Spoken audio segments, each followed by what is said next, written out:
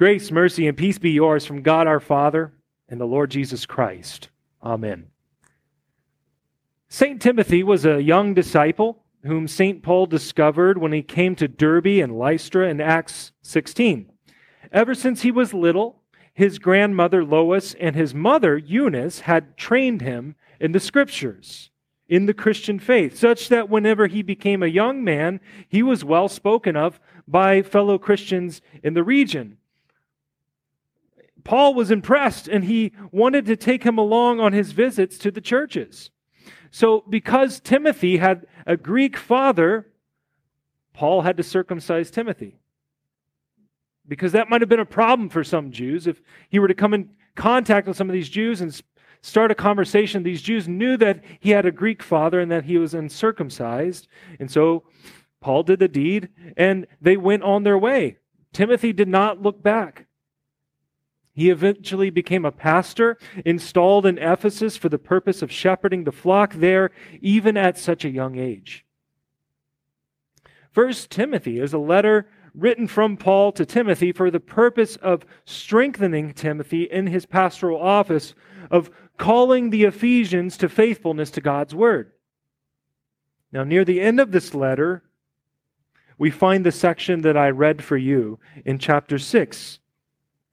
Timothy is told, as a man of God, to flee from the love of money and the pursuit of riches, to flee from false teachings which would harm his people, and rather to pursue Christian virtues, righteousness, godliness, faith, love, steadfastness, gentleness. And then there are those famous words that I'd like to focus our attention on here. In verse 12, fight the good fight of the faith. Now, Timothy is a pastor, and he is being addressed as such. But the words of Paul can easily be applied to any man or woman of God, any Christian. What does it mean to fight the good fight of faith, or of the faith? The picture that Paul is painting here is not so much one of a battle scene wherein Christians are commanded to storm the gates of the opposition. The original language actually speaks more to contending, as one would compete in an Olympic sport. It's an image that Timothy would have been familiar with, as I had already mentioned. He had a Greek father. Timothy was a participant in that Greek culture. Here's the point. Pastors are called to contend for the content of the Christian faith over and against all opposition by consistently and faithfully holding up the Word of God and preaching it in its full counsel. Law and gospel, all the teachings of the Torah, the prophets, Jesus and the apostles, the whole enchilada. This is what it means to fight the good fight. It is to contend for the faith, to hold up the Word of God. What about those who are not pastors? You contend for the faith when you live it out in your life, when you bear witness to it in your vocation, when you teach it and apply it with your family, as Lois and Eunice did with little Timothy.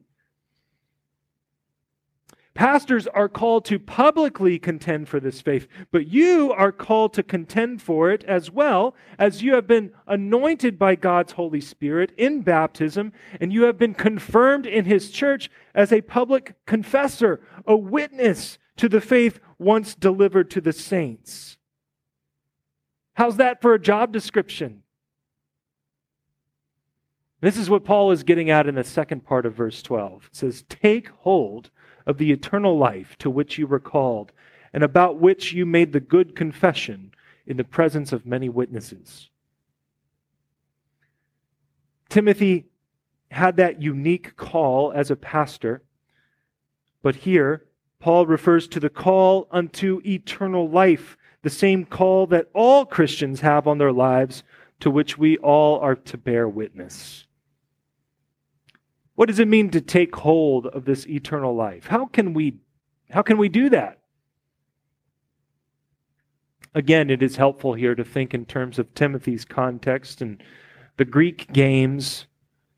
In those days, when you won the prize, You would never reach out and just snatch the crown of victory and sit it on top of your own head. No, you would receive the crown of victory from someone else.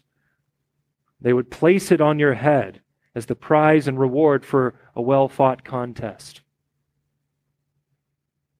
In the same way, taking hold of eternal life simply means believing that it is ours, won for us by Jesus Christ, who has already won the victory over sin, death, and the devil in his death and resurrection, and grants that victory to us by faith. We lay hold of eternal life simply by receiving what has already been won for us. Therefore, we do not contend for the faith because we have yet to win it. We contend for the faith because through it, the victory is already ours. Timothy was a faithful disciple. He was a tremendous example for us in the faith. He was a contender, a confessor of the true faith in Christ. Christ, who by his Holy Spirit calls, gathers, enlightens, and keeps all Christians with the church in the true faith. You have been called. You are baptized. And because of your baptism, you have many vocations, many callings that God has placed on your life, the places where you get to serve. But amid those callings, remember that you have been called to contend, to take up the Word of God and to use it in your daily Christian walk, and to confess it in your daily life. You do this not because you are trying to earn anything by your faithfulness. You do this because he who called you is faithful. Now to Jesus Christ, who is the blessed and only sovereign, the King of kings and Lord of lords, who alone has immortality, who dwells in unapproachable light, whom no one has ever seen or can see, to him be honor and eternal dominion. Amen.